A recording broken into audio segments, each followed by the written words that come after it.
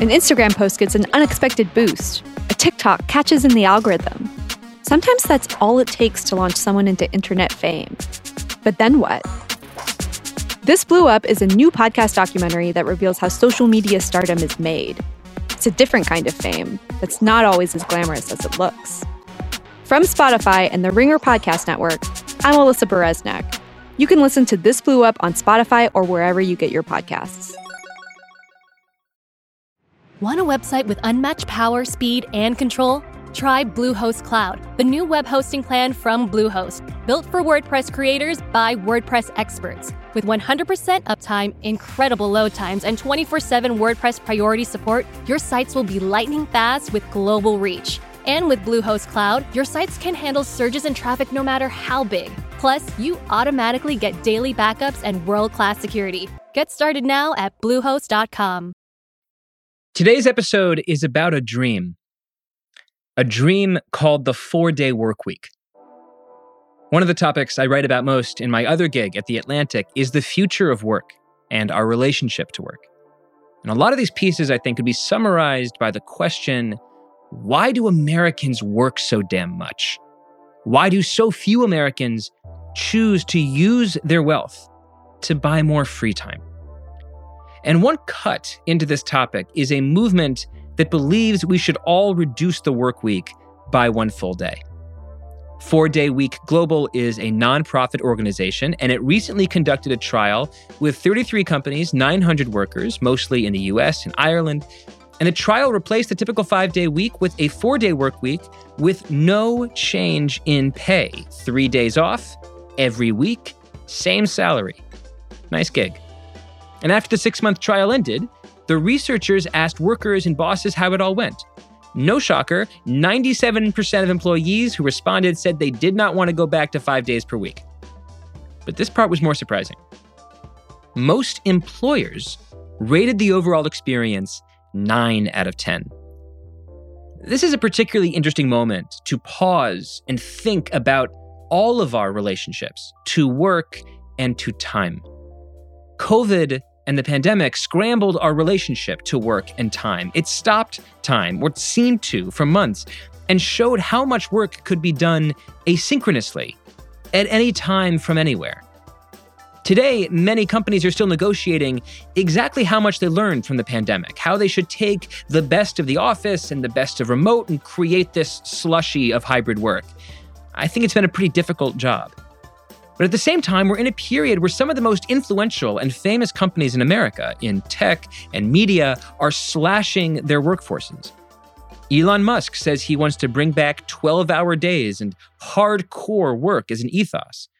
And so there lies this profound and fascinating tension between a movement that seeks to use technology to liberate workers and a movement that sees technology as a means to keep us connected to our jobs as long as we're conscious. Now, when it comes to the 4-day work week, I think there's an easy and a hard question here. The easy question is, why aren't more companies thinking about reducing their work days? I mean, the answer to that is that most of them are afraid that their workers will simply do less. Their companies will simply accomplish less. And to be honest, it's not an entirely unreasonable fear at all. The more interesting question is something like, why are we so sure that the best way to organize the world is a 5-day work week? What's so special about the number 5? The pandemic showed us that so much of the way we work is an accident of history, a quirk solidified by familiarity and the passage of time.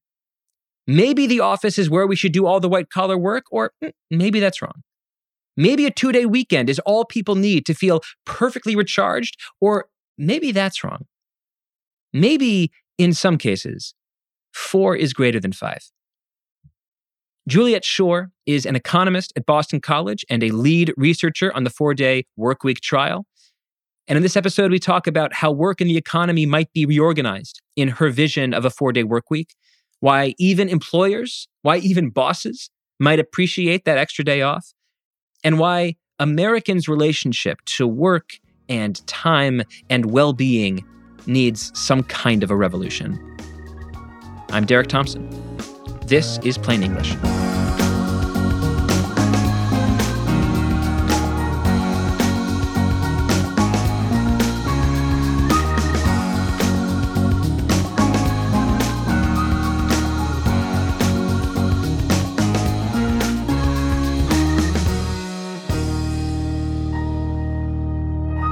Professor Shore, welcome to the podcast. Great to be here. Let's start with your 4-day work week trial. 33 companies, 900 workers, mostly in the US and Ireland. I'm first very curious to know, what kind of companies did you enlist in this trial? Most of the companies are in, the biggest category is administration, IT, and telecom. So we have the largest company is a software company, but we had professional services, we have nonprofits, we have design boutiques, we have 2 manufacturing, 1 construction, education, food, we have a restaurant chain, 1 in healthcare, 1 in retail. So we span the whole, a lot of the industrial classification, but it is skewed toward that sort of tech white collar world. It's really good to know that, because I think when some people look at a study like this or a trial like this, they'll say, oh, the 4-day work week can only work for boutique design shops. It can only work for GitHub and software developers. It can't work for a restaurant or a factory or some other kind of company. And this trial really did span a lot of different industries. So let's talk about the worker reaction. Workers really seemed to like not working 5 days a week. Those who went to 4 days per week said they were less stressed, less fatigued, less insomnia, less burnout. They had improvements in physical and mental health. I read that you held their pay constant. So did they work more hours a day, or were they paid the same salary to work fewer hours? Nobody got a reduction in pay. So they got 5 days of pay for 4 days of work, 32 hours. So these were 8-hour days. So it's not a compressed work day. So that's the first thing. So they basically got a 20% increase in pay for those 32 hours. But let me back up on something else you said, because I want to make something clear. It's not that workers said they were less stressed or less burned out, or in the sense of we didn't ask them at the end of the trial, how did the trial affect your stress? We had a before and after methodology. So before the trial began, we asked about their stress in the last 4 weeks. At the end of the trial, we asked about their stress. So we did ask a few things about sort of retrospective at the end of the trial. Tell us, how you feel about X, Y, and Z. But the large majority of our results are using a much more robust methodology than that retrospective. And we're really saying we're analyzing how things are at point 1 and then at the end. That's great. Thank you for that slight edit. So you did this study with Boston College, people from University College Dublin, Cambridge University. On the worker side, we're going to get to the bosses in just a second, but on the workers, which of the conclusions actually surprised you? Like you personally, someone who's written about work and overwork for decades. What I was most surprised about the fact is 2 things. One is people did not take second jobs. So they had those full day off. About half of them got Fridays off. They're not trying to earn more money on that day off, especially in the US. That surprised me. Number 2, we had a couple of questions that tried to measure work intensity at the beginning and the end of the trial. And we were concerned about that because the model that this trial followed is something called the 100-80-100 model. 100% of the pay for 80% of the time, but you do 100% of the work. So one way to get that is speed up. And that's not, if that's all we're doing, speeding workers up, that's not good. So the idea behind the trial, and we could talk more about this, is that work is reorganized and low productivity activities are taken out and people figure out how to get as much not out of those 4 days by getting rid of all the stuff that isn't adding value. So, but who knew if that was really going to work? I mean, we know it's worked in some individual companies, but But work intensity did not change. At the end of the trial, when we asked people to assess their work intensity, it was the same level of intensity that they registered before the trial started. So you found essentially that productivity went up by about 20%. People worked less, but the overall product at the end of the day was the same as it was in the before times, before this experiment happened. But it didn't necessarily make people more frenetic. Their hair wasn't on fire 20% more. They weren't working with 20% more intensity. It suggests that something really important happened in the way that they organize their work. Anecdotally, what can you tell me about how work was reorganized at some of these companies in such a way that it allowed product or overall product to hold steady? We had a couple of different ways that we tried to get at this. I mean, one was we looked at revenue. For any company that had productivity metrics, we would take them, but they didn't actually give them to us. So we had self-reports of productivity in which we asked people before and after the trial, how is your current performance relative to your lifetime best? And that went up pretty significantly. So people felt they were a lot more productive. We asked the companies how the trial affected productivity, and they on a scale of 0 to 10, because you can't really, they scored it a 7.7. So they felt very happy about the productivity performance. We looked at their revenue. We had revenue increases over the period, but it's just, a lot of people focus on productivity, the economists especially, like what happened to the productivity? And, part of what I would like to say is, I think for the company's performance is probably the better metric. So are they performing well? Are they thriving? Are they growing? New hiring went up over the trial. So on all those metrics, good. And then you ask, well, how did they do it? How were they able to maintain that performance?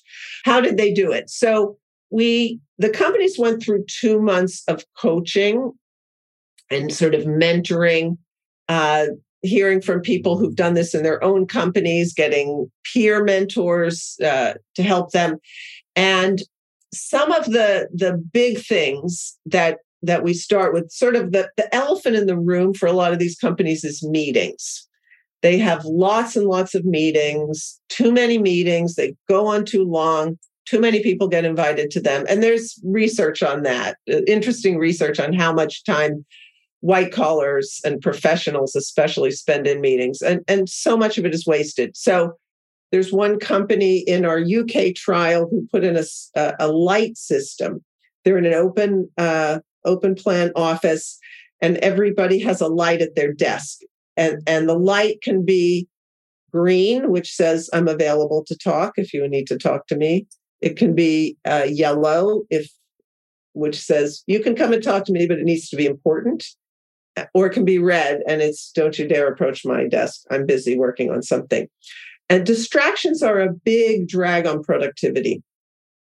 So that kind of a system, or whatever they can do. Some companies have like a quiet time. There's certain hours of the day when people aren't talking to each other, and there no meetings can be held and no distractions. So there are a lot of ways to do it, and the companies figure out what works for them. Some other things that are really important are people move personal appointments to the off day. So this comes up almost every time I talk to people, which is doctor's appointments, meetings with kids, teachers or whatever.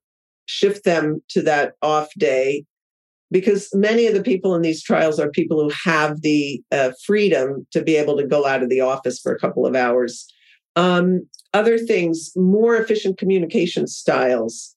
Instead of phoning somebody, sending them an email or Slack or something, so you don't have the chit chat. And then honestly, I mean, they didn't talk about this too much. I got some of this in conversations I've had with employees. The time that people waste doing things like shopping, playing games on the computer, doom scrolling, social media, whatever it is.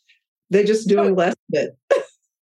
It's so interesting to think that The 4-day work week is a forcing function in this way to help both bosses and workers recognize what it is that's a part of their day-to-day work process that isn't quite work, but isn't like not work. Like the ways that we trick ourselves into being productive when we're not productive, like sitting in front of the computer and having one tab open to work, but another tab is watching YouTube, or, calling a meeting because there's lots of time in the week to have lots of meetings when obviously it should be an email. The classic cliche, that meeting should have been an email. Well, you can have it as a meeting when there's a 5-day work week and there's not that much time pressing you, but when you've suddenly lobbed off Wednesday or Friday or whatever day it is that you're taking off. Well, no, it has to be an email now in order to get everything done that week that has to be done. I think that's one of the most interesting implications of this, is that the 4-day work week was not merely a means of giving workers more leisure time.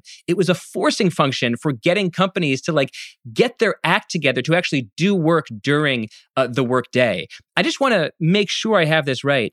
Even though workers seem to be, I don't know what term to use here, goofing off a little bit more, and maybe bosses were calling fewer unnecessary meetings, burnout and stress during these workdays still didn't increase in this study? No, I mean, burnout and stress declined over the study for sure.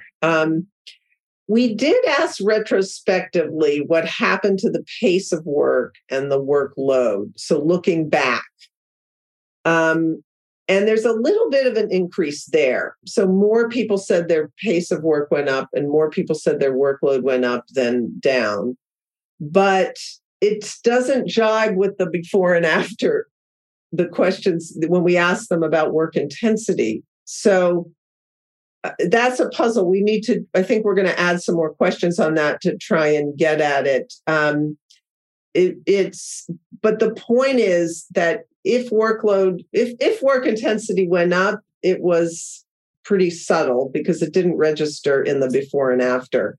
It's also possible that people just kind of adjusted to it in a way that didn't feel rushed them. So they know they're working a little more intensely, but it's not registering. And, because we ask the question, there's sort of different questions. And so the questions that we ask that are the same before and after, no change.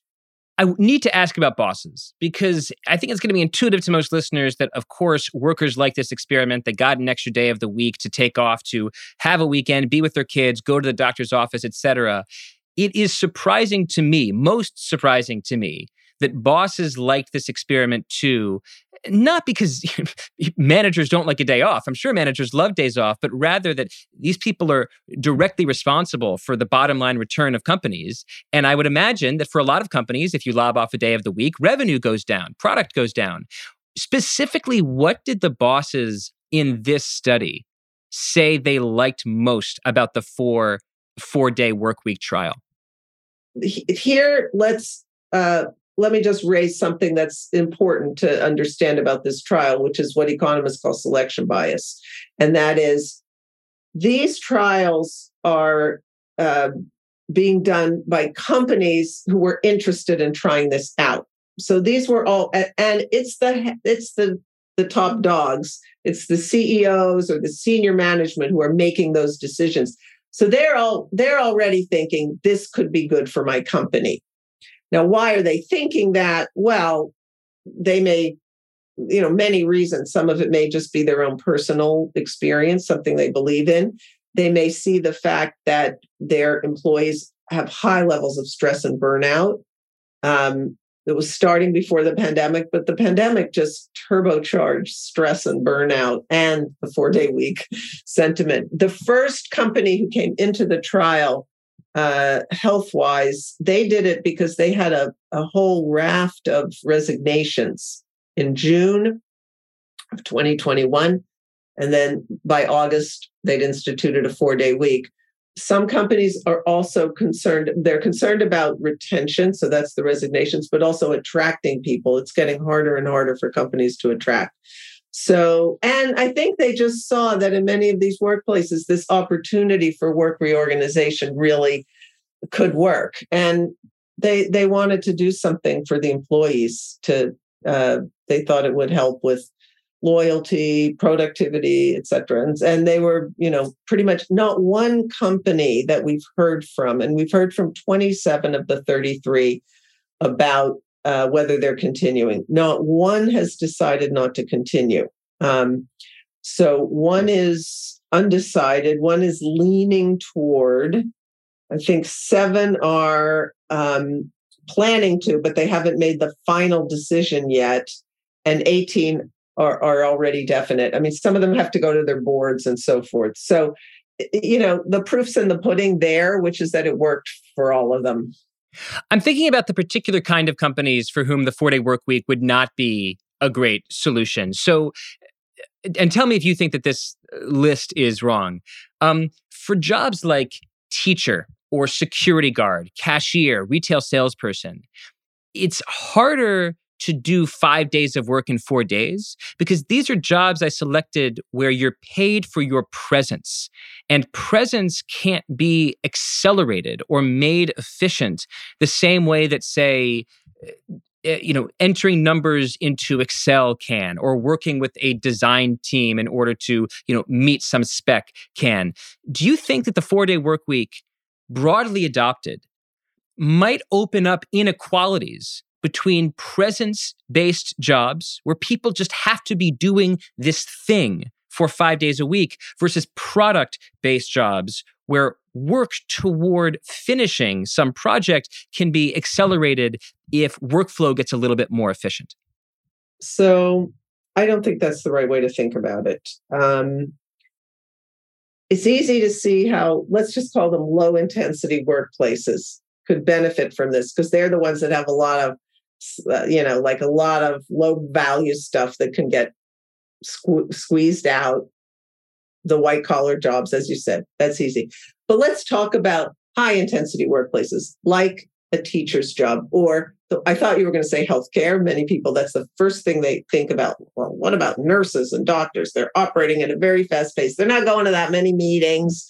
They're already stressed and burned out. There's no way you want to put them, increase their pace of work in those 4 days because their work doesn't have a lot of wasted time. They're on the go. They need 4 days for a different reason because they've got too high a pace of work. So the first group, you could say low intensity. These are like high intensity.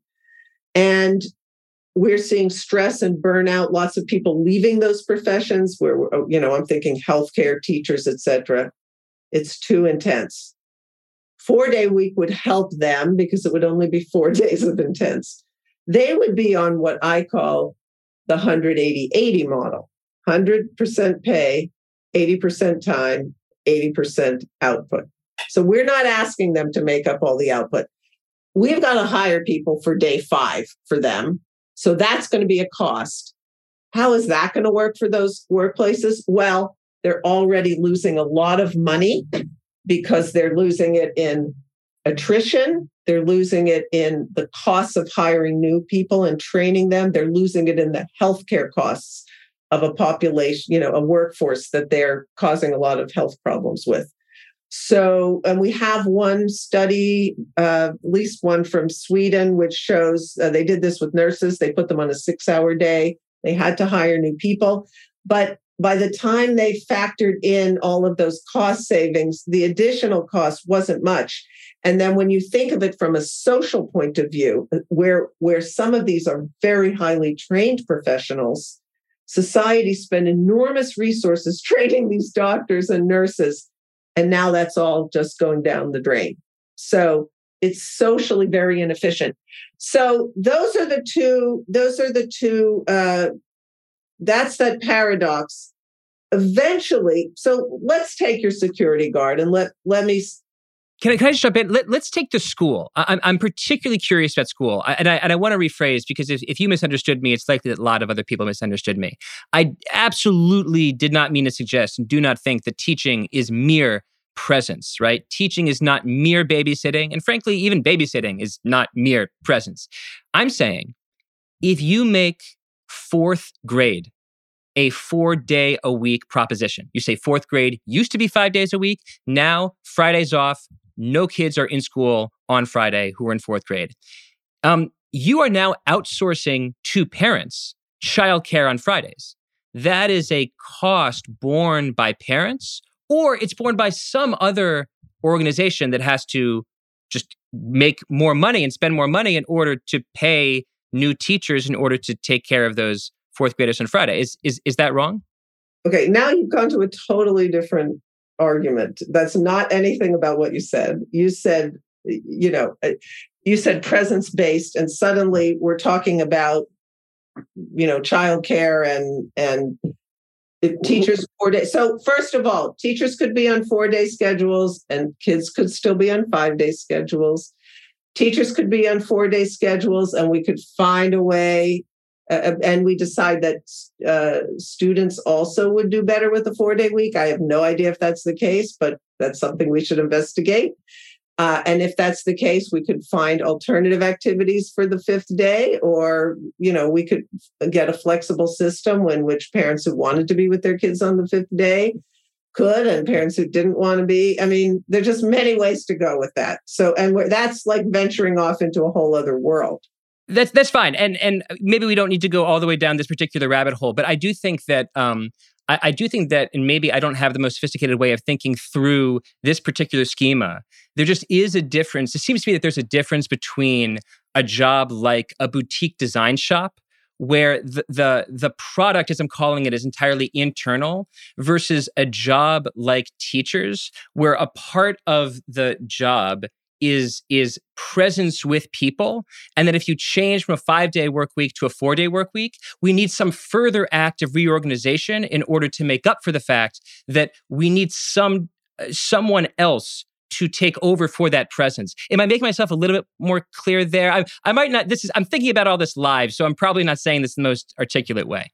Totally fine. So it's actually a much bigger issue than that, which is like any company that needs to be available to its customers, company or organization that needs to be available to its customers on that 5th day. What do you do? So the companies have done different things. A lot of them have rotating days, so they stay open for 5 days.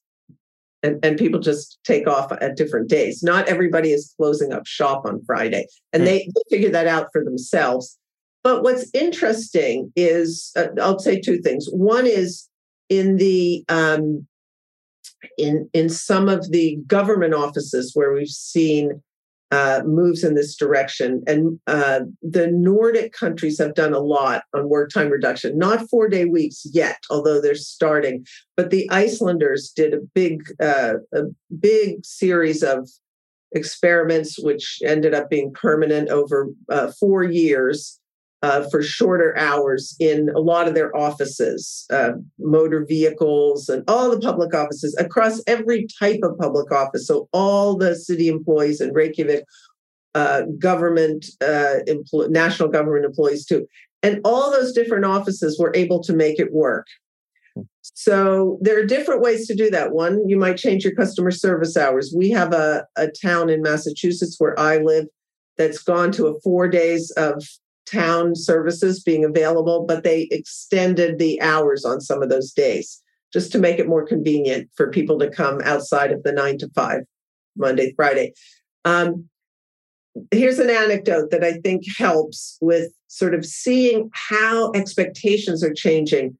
Again, from HealthWise, that first company that joined our trial, I talked to someone in customer service, and she told me that she was a little concerned when she was going to tell her biggest client that she would no longer be available on Fridays. She said, except for emergencies or something.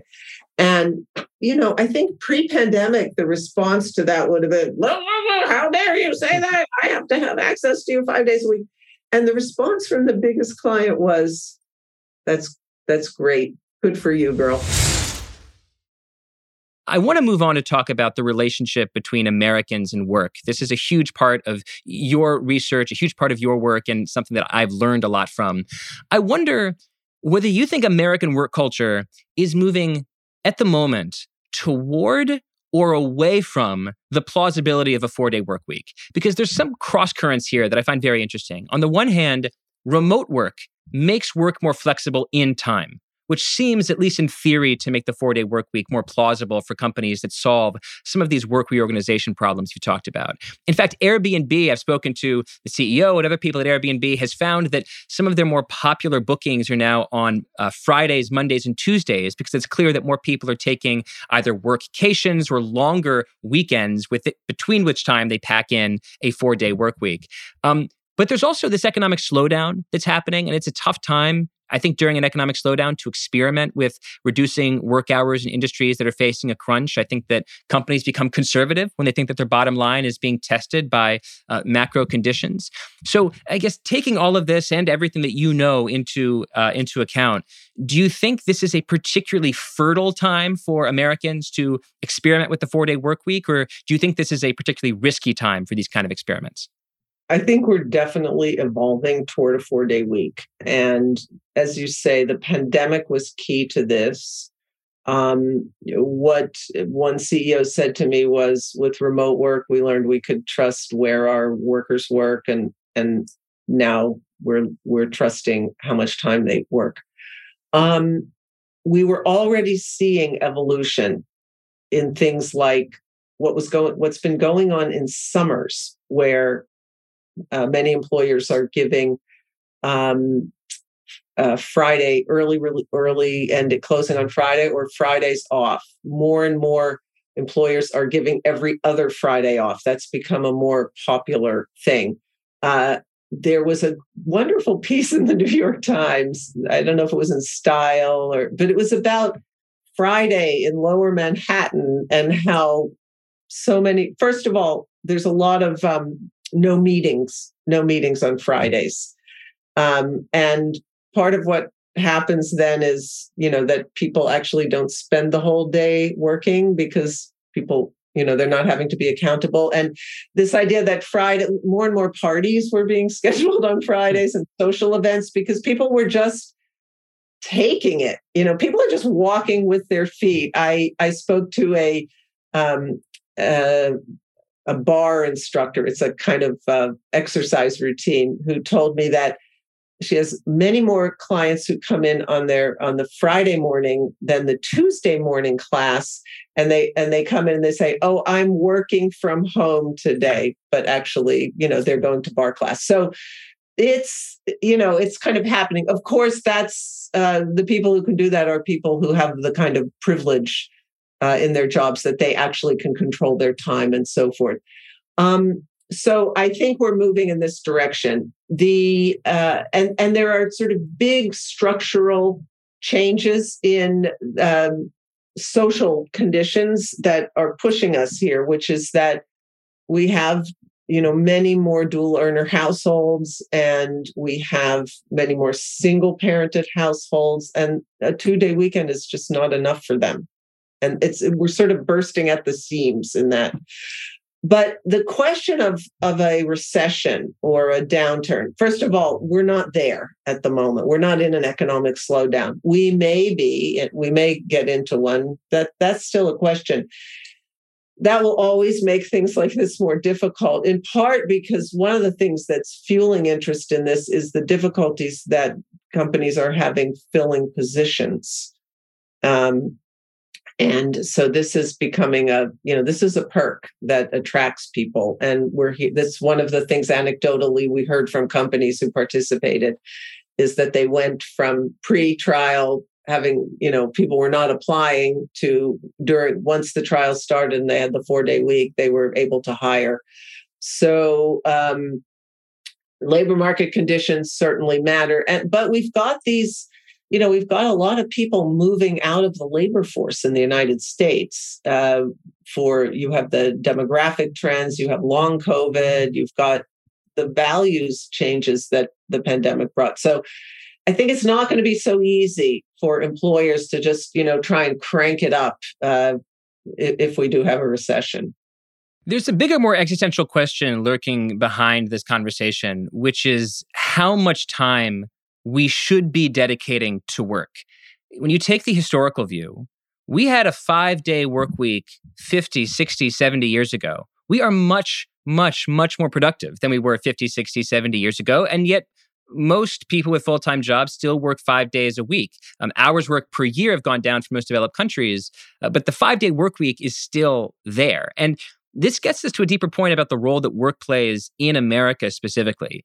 Americans work a lot. We work more than basically any of our Western peers. We work more than almost any similarly rich country in the world. I've read in one place that reducing American working hours to the levels in Norway or Denmark would basically amount to giving American workers 2 months of extra vacation every year. Why do you think Americans have this unique relationship to work? Let's start at the early 20th century, because there's a current of thought that said, oh, we're just a workaholic nation. Japan, they're a workaholic nation. And I think that really misses what has happened. Number one, we were the very first country to have substantial work time reduction, the first for the 6-day week, the first for the 5-day week. So we were the leaders in work time reduction for 4 decades. That started to change after the Second World War. And it changed for a couple of reasons. One had to do with the fact that it's an accident, the fact that health benefits are paid by the employer, which gives employers an incentive for long hours of work. So they have they want to hire fewer people, so they pay fewer health benefits. If we had, if health benefits were paid, the accident is that they started doing that when there were wage and price controls during the Second World War. So it's just totally a bad accident of history. So that's the first thing. The second is that we ended up with weaker and more conservative unions. And unions had been for decades at the forefront of work time reduction. So I don't think it's deep, and I don't think it's cultural. I think it has to do with economic incentives. And we also had a lot more people on salaried jobs earlier than many of these other countries that we're comparing ourselves to, and where we have much higher hours of work. You asked how much should we work? Can I pause you there? I buy the story about employer-sponsored healthcare benefits. I buy the story about weak labor laws. I buy the story that a lot of this has to do with, as you put it, quirks of history that happened around and just after the Second World War. I also think there might be something cultural. And sometimes culture is just like this word that's waved about that's just like, oh, well, if we can't explain it with any other story, we just say it's culture.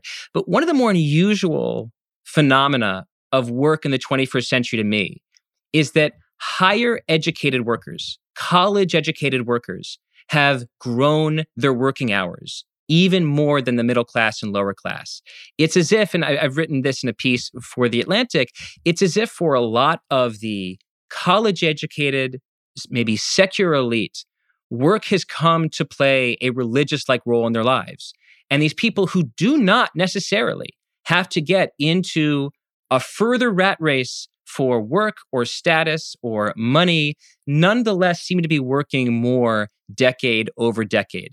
Now, this particular story, I want to be clear, is a story about the elite. I'm not trying to tell a story about all of America. This is a story about the college-educated elite. But the fact that you do have this phenomenon that I've called workism at the tippy top of the US, and that it is a modern weirdness, it's only started happening in the last few decades, does seem to suggest that there's something else going on that isn't just about employer-sponsored benefits or labor laws, as much as that might be a story that explains a lot of other things that are happening here. Yes, there's more going on. So your story, I would also push back on the idea that that's primarily culture. What I think has happened is that a culture of workism, to use your term, has developed as a result of something else. So what is that something else that was happening in those high educated professional arenas? What happened with those is that you got much more competition for those jobs. Those jobs used to be reserved for white men, primarily from the WASP elite, but white men. And by the way, in the good old days, when they were sliding into those, they were not working hard. They were their 3 martini lunches, and whether it's publishing or banking or whatever we're talking about, They had cushy lives, and they just slid right into those jobs almost, as a birthright. Suddenly that starts to change, beginning with the feminist movement and so beginning sort of the 1980s and on, you get more and more competition, and those jobs have gotten ultra competitive, and working hours became, and this happened at the firm level, they became part of how people showed their value to the firm. Why? For reasons we were talking about earlier. You can't figure out what the productivity is for a lot of these jobs. And so it's a FaceTime system. And, if you're working all the time, you develop a culture around it. There's one other thing that's important here that I neglected to mention. So I was thinking about the earlier period, but it's something that really starts to play in exactly this period, these later decades that you're talking about, and that's inequality. And we have numerous studies showing that growing inequality or higher inequality leads to longer work hours. And that's across the spectrum. And you can see it. So you can see it in what we've just been talking about, the people at the top trying to maintain that position because it's gotten so much worse to not win. And the people at the bottom who's hourly workers, whose wages are declining, who have to work more hours in order to keep up. So this is maybe my bias. I'm an economist by training. I see really strong economic forces at work here. I don't think there are cultural forces that come to align with it, but I just don't see it as primarily cultural. That's a really interesting explanation. I'm a huge fan of a book that you wrote in the 1990s called The Overworked American. And there's a point in there that I absolutely want to talk to you about, because after I read that book, it's a point that has kind of haunted me ever since I've read it. And I've resurfaced the point in a bunch of different articles about Americans' relationship with work and time and technology. I do think this is mind-blowing. So you write that in 1900, you point out, the average American house had no electricity, no modern plumbing, no air conditioning, refrigerators, freezers, irons, vacuum cleaners. It was, technologically bereft, modernly speaking. And over the next 60 years, all of this stuff came online that made every part of housework easier. It made food prep faster. It made cleanup faster. I mean, refrigerators alone meant that housewives and the help didn't have to worry about buying fresh food every other day. And these inventions and innovations you could argue they should have saved hours of labor. But according to the best data available, the average housewife in 1900 worked 50 hours a week. The average housewife in 1940 worked 51 hours a week. The average housewife in 1960 worked 53 hours a week. All of this technology came online. All this theoretically labor-saving technology came online, and it did not save labor. And this presents just such an interesting question about the relationship between technology, economics, and culture. And I would love for you to pick up the story there and explain why you think this paradoxical thing happened. Yeah, it is fascinating. And this does relate to your question about how much should we work? Mm-hmm. Almost 100 years ago, Keynes wrote his famous essay, Economic Possibilities for Our Grandchildren, in which he saw the tremendous technological change that was going on in factories, basically. Incredible leaps and bounds in how much human labor it took to make manufactured goods. And he said, 100 years from now, if things continue like this, we could have a 15-hour work week. 15 hours. Now, what that means is that over that time, we would have traded, much more of our productivity for free time than we did, instead of just making more and more and more and more and more. Now, in the house, with the house workers, domestic labor, those women were making more and more and more in a certain sense. And the standards of cleanliness went up, the things they were doing went up, the standards of cooking, and all this kind of stuff. So the work expanded to fill the available time. That's like maybe the popular aphorism for this.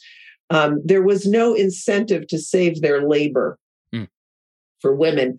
And by the way, one other piece of this, which is, I think, really important, that has never gotten the attention it deserves, is because that women's labor was free, because they weren't going, these were full-time housewives.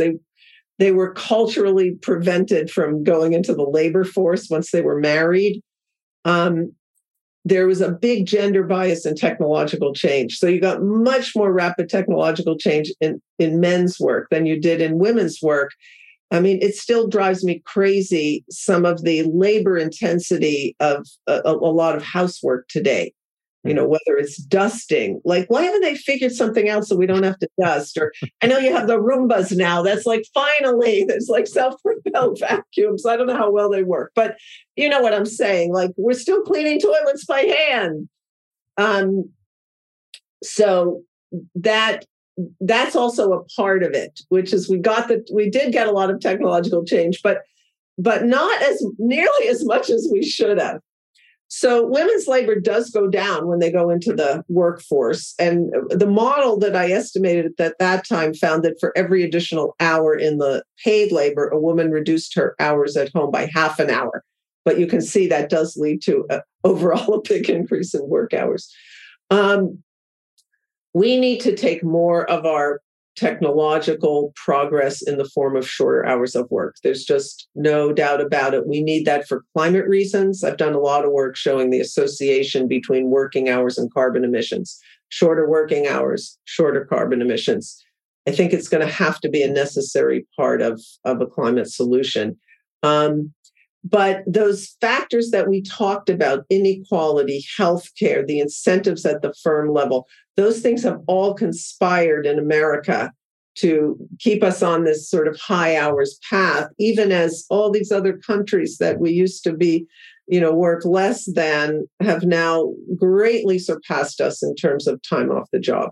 I think someone might wonder, why end here? Like, what does the invention of the refrigerator have to do with the 2022 trial on the 4-day work week? But you put it very well. We need to use more of our technological progress to work less. And it is up to us how we use the technologies that we invent. I think about this a lot with the rise of totally different subject. The Chat GPT, the Chat AI program from OpenAI. This is a device that can be used for evil, it can be used for wonder, but fundamentally it's coming from people and it's up to people how it's used. And I feel like too often, especially in the 20th century, we use technology that came online in order to reify social inequalities rather than to fix them. And we can always make different choices. These are political and policy choices, and we can choose differently. So I'm very grateful that you're shaking things up and thinking about ways that we can make extremely different policy and political choices at the firm level and maybe eventually at the national level. But we will see. Professor Shore, thank you so much for speaking to me, and we'll have you back very soon. It's been a pleasure. Thank you. Thank you for listening. Plain English is produced by Devin Manzi. If you like the show, please go to Apple Podcasts or Spotify, give us a 5-star rating, leave a review, and don't forget to check out our TikTok @PlainEnglish_. That's @PlainEnglish_ on TikTok.